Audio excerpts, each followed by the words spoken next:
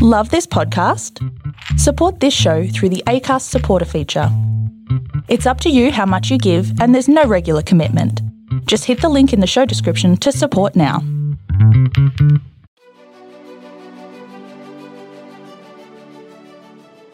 Hey, this is John Lee Dumas of EO Fire, and welcome to Master Leadership. Great leaders ask great questions, and this podcast takes you on a journey to master leadership with questions that matter to leaders who matter with your host, Lily Sanabria.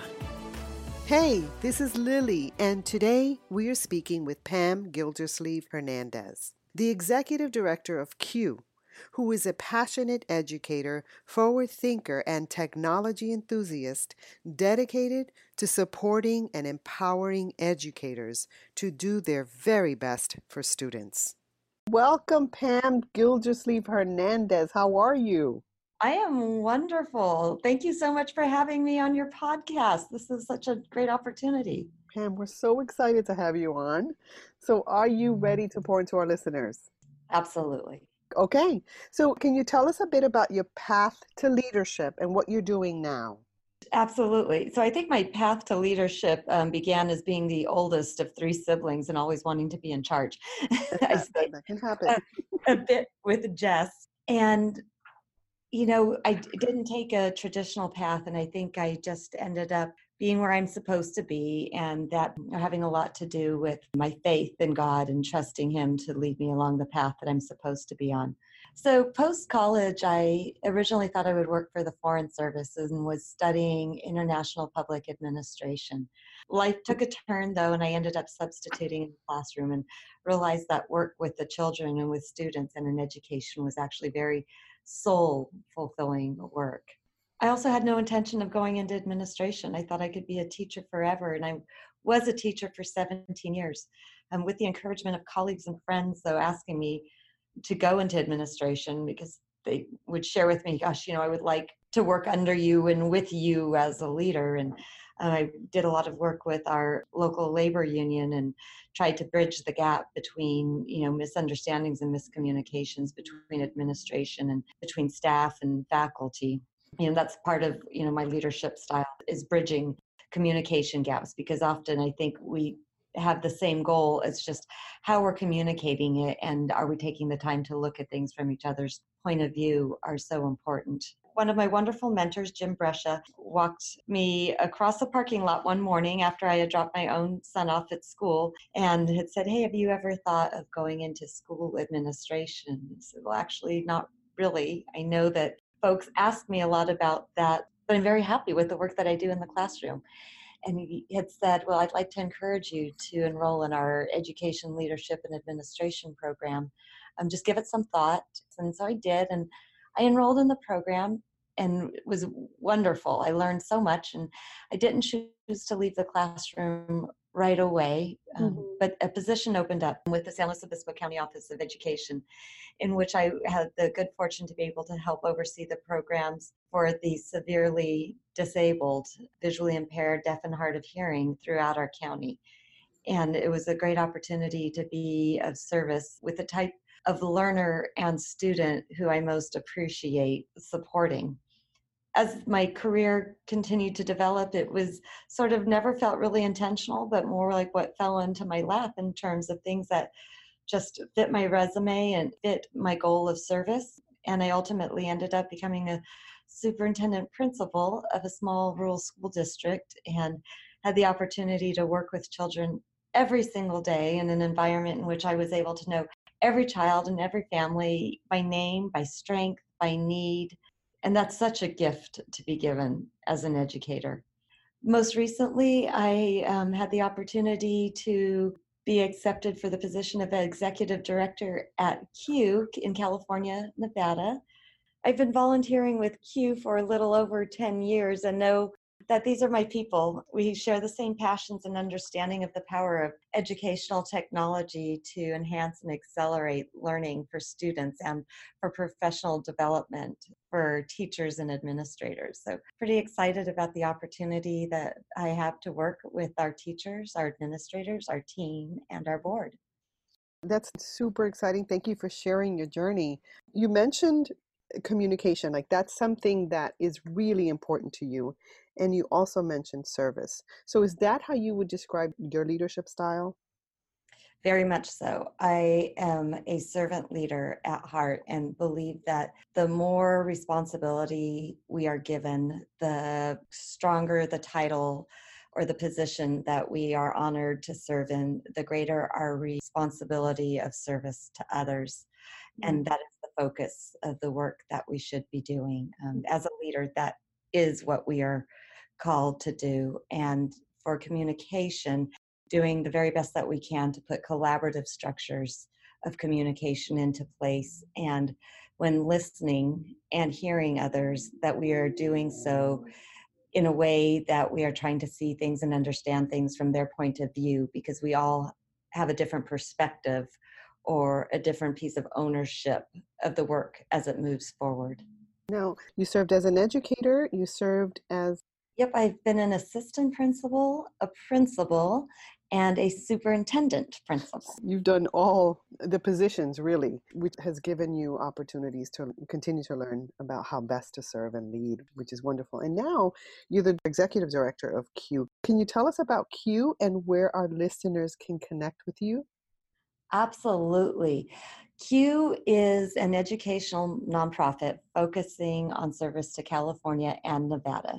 We have about 23,000 members, and it's an incredible volunteer group of educators across the two states who are the backbone of the organization, connecting in a very large professional learning network that empowers and supports educators to do their very best work. We have two premier events, one in the fall in the Sacramento area, Fall CUE. We have our spring event, Spring CUE, that happens in Palm Springs every March, as well as Rockstar events, Black Label events, a lot of opportunities to reach out to us for private professional learning that we can bring into schools and to districts. You can connect with us at CUE.org. We have a free membership option, and I really encourage people to check that out, especially educators and administrators, because we are so much more than a conference. We truly are a gateway into connecting the very best work that is happening in service to our students for curriculum and instruction, and using modern technology to support that learning. To connect with me personally, I spend a lot of time on Twitter at P. Gilders, and I also have a blog that I should post to more often, but I find that I'm busy in all those other platforms. pgilders.com gives a little insight into who I am and what I value as well. Now it's CUE, C-U-E, and it's an acronym for... It's an acronym for Computer Using Educators. We don't use the acronym as much any longer because that computer is sort of ubiquitous now, right? We all have one in our hand or in our pocket at any given moment. So it does help folks, I think, to understand the acronym as Computer Using Educators, and gives us something to hang our hat on. But overall, we identify ourselves really as CUE. Thank you so much for sharing that. Now, Pam, can you share with us some quotes that speak to your life and why? One of my favorite quotes is from my husband that he has used as we've raised our children. And it's always be kind to everyone, no matter what, because it's being true to who you are and we are as a family, and we don't know what others are going through at any time. Be kind to everyone always. That's great. There are two other quotes that we share with our children. One of them is be a person of good character and service to others. That is a family value, and I think if we all lived by be a person of good character and service to others, wow, what an impact that would have on us as a society. And then do the right thing at the right time for the right reason. And is that your quote? That's my quote. You know, anytime there's a question about what should be done, and you know, there are those moments when we have those struggles, right? Or emotion gets the better of us, or that, you know, wanting to be defensive about something that doesn't feel right, but really thinking, do the right thing at the right time for the right reason, because it's not always the right time to speak up. Sometimes holding our tongue in the moment is the right thing to do, with an understanding that there's something that has to be addressed, but making sure that we're intentional about addressing it at the right time for the right reason. I love that. Do the right thing at the right time for the right reason. It's an amazing mantra or quote to live by. Yeah, very simple, right? I'm like, it's so Yeah, simple. I love it. All right. Now, can you tell us about a leader who inspires you? There are so many leaders who inspire me. And as I gave this thought, the one person who came up in my mind the most is Dr. Julian Crocker. Dr. Crocker was the county superintendent in San Luis Obispo for many years. And he is a gentleman who always led by doing the right thing at the right time for the right reason. He was one of my professors when I received my master's degree in leadership, and he was the first person to hire me into an administrative leadership role. Watching his style, his gentleness, his kindness, his investment in people for who they are as a human person was something that really resonated with me, and it was such an honor to have been able to learn from him and to have worked with him and really watch his leadership within our organization at the County Office of Education. He is retired. Another gentleman that I mentioned earlier, Dr. Jim Brescia, who spoke to me about going into administration, now sits in that role as our county superintendent. And they are both gentlemen of service and very involved in education, supportive of each other, and phenomenal leaders, and truly also empowers of women in leadership roles in education. Which we love. Yes.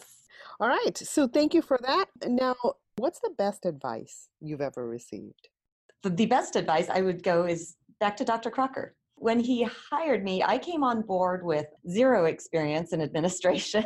I had my master's in leadership and I had an administrative credential. And one of the questions I had, oh my gosh, how did I make the cut into this position? And his quote, hire for character and teach for skill. And that was excellent advice, and advice I have taken from that point forward in every position I've ever hired for. Hire for character and teach for skill. Because I can teach you, I can provide you with professional learning opportunities and mentors and colleagues to learn from, but I will never be able to teach you character or change your character or who you are. Considering that most of our listeners are educators and leaders, this certainly resonates because it's something that we need to continue to elevate throughout. So I really appreciate this. Now, Pam, as a teacher, a principal, superintendent, you've worked with many teams. What does it mean to you to have a good team, and how do you build and sustain one? Great question. So going to the book From Good to Great, it's all about having the right people on the bus. And what does that mean to have the right people on the bus? And it can be very different for different teams and different organizations.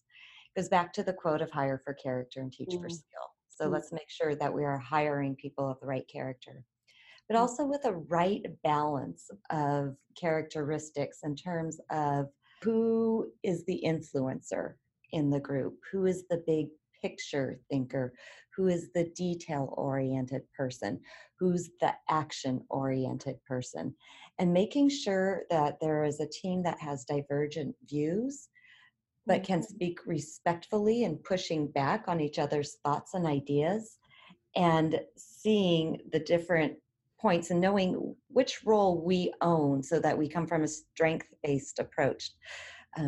So again, right, it's like we are going to brainstorm and come together with ideas and thoughts and action as a team, and knowing that we have to have somebody that's going to have that vision and that big picture. Somebody else is going to come in and dial in those details, and another person that will say, here's what we have to do to roll it out. And the person that can be the influencer to make sure that everybody understands the vision and is on board with it. What's an effective way to assess? Because it sounds like personality characteristics. And I'm thinking about the DISC. I'm thinking about color code personality assessment. Right. All of those are so good. The one I found most effective and the one I learned the most from was the Indigo assessment, because it dialed into truly those characteristics that I just mentioned. And when I took that assessment, the group I took it with, it was fascinating to see because we were all educators. There were about 35 of us in the group, and not one of us was an action-oriented person. That was fascinating to see. And it also showed me, ooh, how is it that we get stuck so easily in education? As educators, we often have vision. We are big picture thinkers. We are detailed thinkers. We are those folks who influence and teach. But in terms of taking the action steps and dialing in those action plans with true follow-up and accountability, turned out to be not the strength that was within the group. And looking at that then and saying, okay, now we need to be really strategic about finding that person. And it also informed my own hiring practices and asking questions specifically around, tell me a story about how you take action steps or build on the action of a vision the team has or a plan that the team has, to be strategic in getting to what personality type is it that we need to round out the team. It's so fascinating because you said there were about 35 teachers. Is that right? Educators. So wow. And it makes sense why sometimes, when you look at education overall, we can get stuck. We do get stuck. And then what you're talking about is being intentional about getting unstuck and finding people that you can bring in who do take action. So really analyzing where we are as a team in terms of who strategically plays which role, and then knowing always first and foremost we're hiring for character. Then we're hiring for, which one of these other traits that we need to have a balanced team, and then investing in the professional learning and onboarding of that team member. And I love that we're investing in ourselves. I think that's really, really important. And that's part of taking action, as you know. So can you tell us about a challenge that you've experienced and how it shaped your life?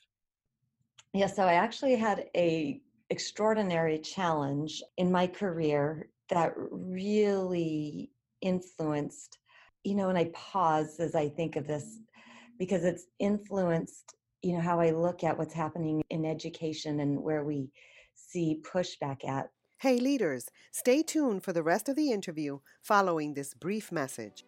Master Leadership at School's podcast program will help prepare your students for any future they encounter. Teachers and students learn effective leadership and podcasting skills to create a platform that's an incubator for leadership, innovation, collaboration, and creativity. See this in action at masterleadership.org/MLS and find out how to bring this to your organization. That's masterleadership.org/MLS. It's a big story. I was falsely accused of committing basically a felony and forging a letter of resignation for an employee. And it was an accusation made in public and an accusation that had to be investigated. And it was awful. It was truly awful. It questioned my professional and personal integrity, which I value very much. And I imagine in a blink of an eye, that was on the line. It literally was on the line in a blink of an eye, and it caused other people to question my integrity. The good news is I know I can stand on my character. So as the accusation came forward, I said, by all means, goodness gracious, investigate what you have to investigate, because I would never do such a thing. When all was said and done, it was taking a look then and reflecting on why would somebody do this, right? And there was a small group of people that had come together to do this. And sometimes when people are held accountable, no matter how gently it is, to doing what's right for children and following up on sometimes policies we may or may not agree with as well, right? In terms of personnel policies and licensing, even if we don't agree with it, sometimes, we have to follow what is the law, and we have to do what's best for kids at all times. And there was some disagreement and things that I had no control over. Basically, they were labor code issues or requirements, certification requirements, which, had I not followed through the way I had, our district would have lost an extraordinary amount of funding. But the extreme measures, and that not everybody shares this idea of just, doing the right thing for the right reason and being of good character. And it also showed who on our team were people of good character and how we were building it. But it was a good reminder to me to just, remember that while that's a value of mine, it is not one that is shared by everybody. but to never stray away from that as a value. And that when you carry yourself and hold yourself with integrity, it doesn't matter what anybody says, because you can always stand on who you are with your head held high.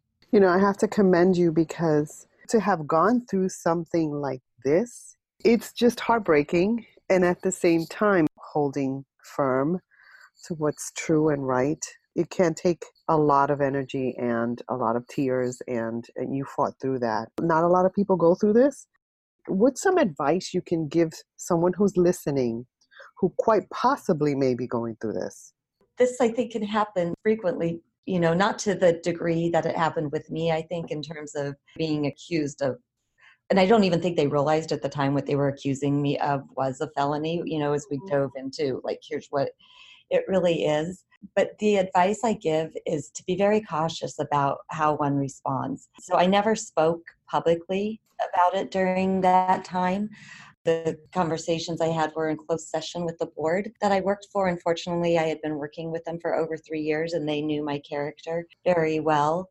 I was very transparent in, you know, having somebody from the outside come in and take a look at my email, take my computer, take everything that you need from here. But knowing who your truly trusted support people are, you know, in my case, my board was wonderful. My husband is my rock and my foundation, and was the one that I could speak to 100% completely unfiltered when I would come home after being interviewed by an investigator and having people just say awful things about me at board meetings that simply weren't true.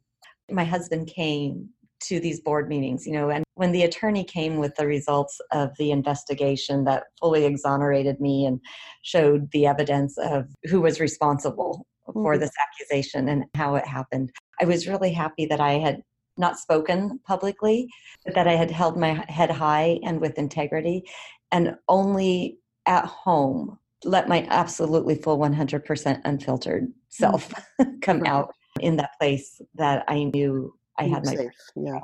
Yes. Thank you for just being authentic and the generosity of sharing this story. I appreciate that, Pam.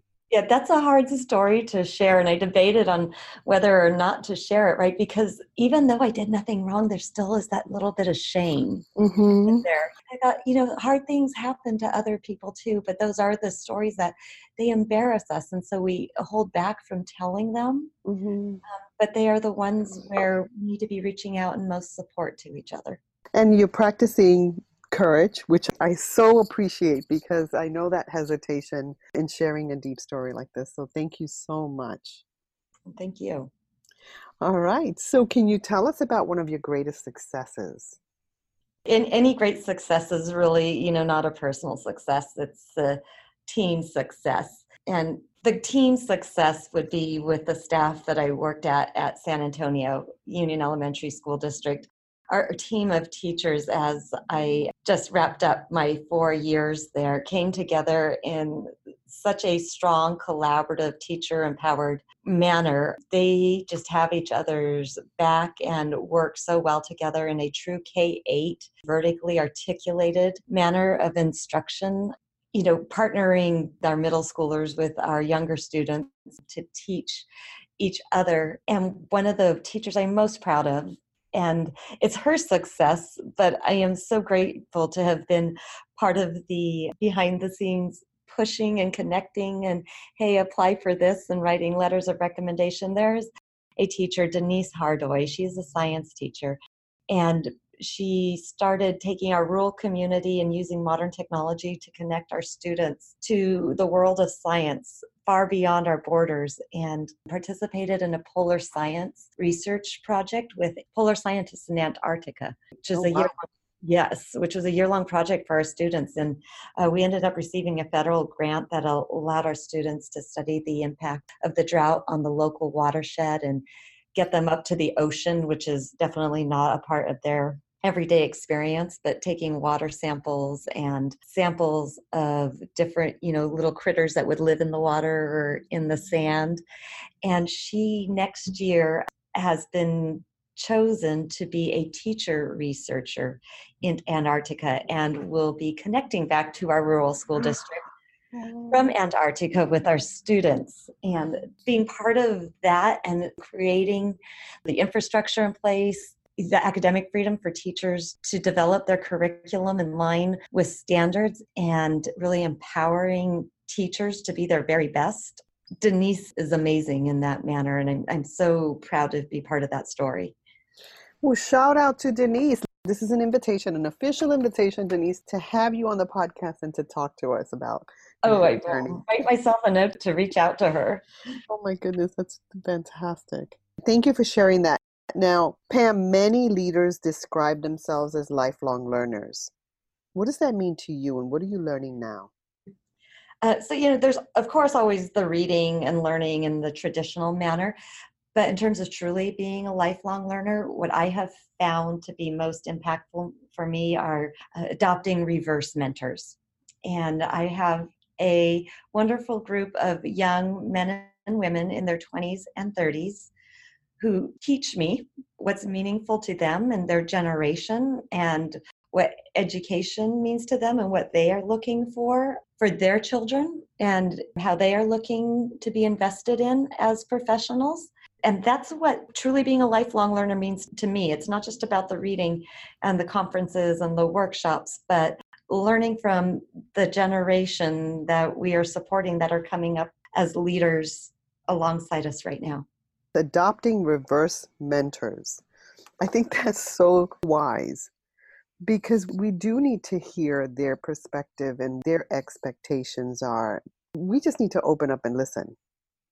Oh, and have them teach us. They are immersed in a world, that didn't exist for our generation in terms of how they grew up. And it's fabulous to watch them blush at the whole selfie thing when you talk about that with them. I love it. But to also see their enthusiasm and the different styles they have in connecting with children and adults. And when they let you into their world, here's how I learned myself. Here's what I value. We get to not talk at, but partner with. And I think that's how we move forward in making the shifts in education from, that industrial style model of learning that still exists in too many spaces, to meaningful learning opportunities and platforms for today's adult learner and today's younger student in our K through 12 programs. What are some things you would change in education? The whole brick and mortar structure and the set schedule. We have so many different platforms that are available to us that also need to be streamlined. I take a look at some of the things that we use way too much time and financial resources on.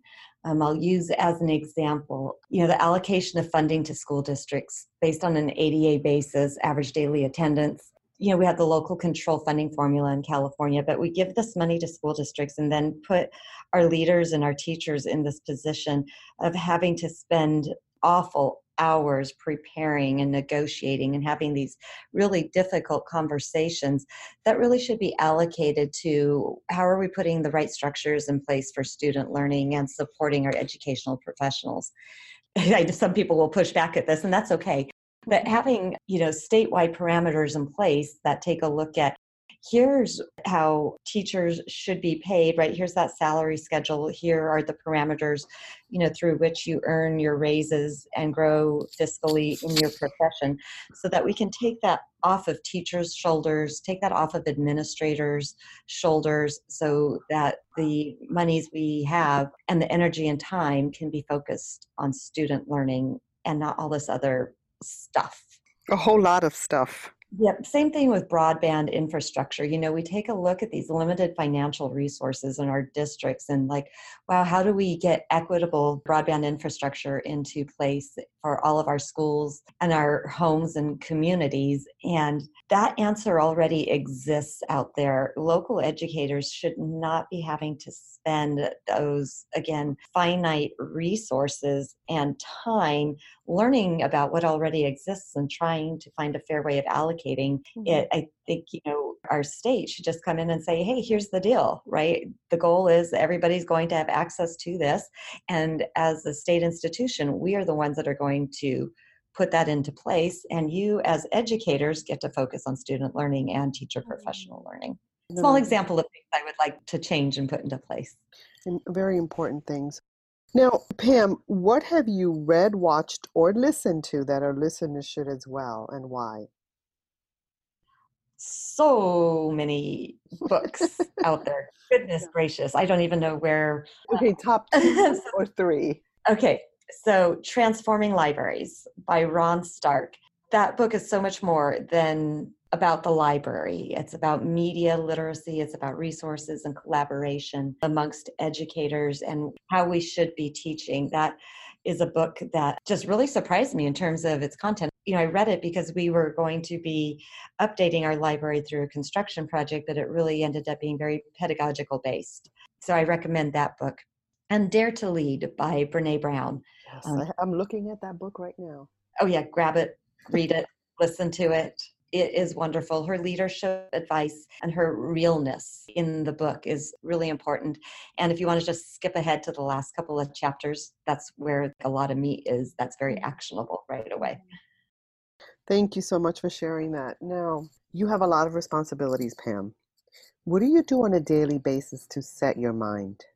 So the first thing I do in the morning is get my coffee. That seems to be the thing that connects all of us. First thing, coffee. Caffeine first. I subscribe to the Daily Hope by Rick Warren, and I find his messages and the references, especially when he jumps into the book of Psalms and the book of Acts, to be very meaningful to me, and they help me structure my day in a very mindful way. And so I begin my day with the Daily Hope and in prayer, and I end my day usually with some form of yoga, during which time my form of meditation is prayer and reflection on the day. And it's where I ask God for wisdom and his grace, and to have the people in my world provide grace to me as I move forward in my own path, and to remind me and help me to always be mindful of giving grace and being a listener and helping me to move forward in the world with wisdom. Thank you. Now, Pam, if you were to go back in time, what advice would you give the younger you about leadership? Don't worry so much. You've got this. It's human to worry. One of the other things we say is, pray, wait, and don't worry. That came from Father Roberto years ago. And I'm like, okay, I've got that praying thing down. I'm getting better at waiting, but I do have that not worrying thing dialed in at all. That worrying thing. But, entering into my 27th year in education, and I find that the worrying part really just is an indicator of our level of conscientiousness often and how important something is to us. But it really doesn't make a difference. Give energy to that worry, right? But to give that energy instead for myself to prayer and to listening to others and to giving myself grace when I do the best that I can in the moment, hoping it turns out to be what is right and what is best for those impacted the most. Love that. And you've got this, Pam. You've got this. Right? That's telling myself, you got this, girl, right? You're girl. Okay. Right. Now, is there anything else you'd like to share with our listeners? What I share with our listeners is, especially if you're in a role of leadership and, when you have the opportunity to educate others, do so with grace and to do so with kindness and to truly listen and be of service to others. It's a great way to end our conversation. I want to thank you so much for adding value to me and to our listeners. Lily, thank you for having me as part of this podcast. It was an honor to do so. Thank you, Lily. Have an amazing day. You too. Hello, leaders. In closing, here's a quick message. Coaching is the art of influence that underpins leadership in the 21st century. It is the very thing that can get you from being stuck to being extraordinary. So go to masterleadership.org and sign up to get a free coaching session. Until next time, continue to ignite that leader in you.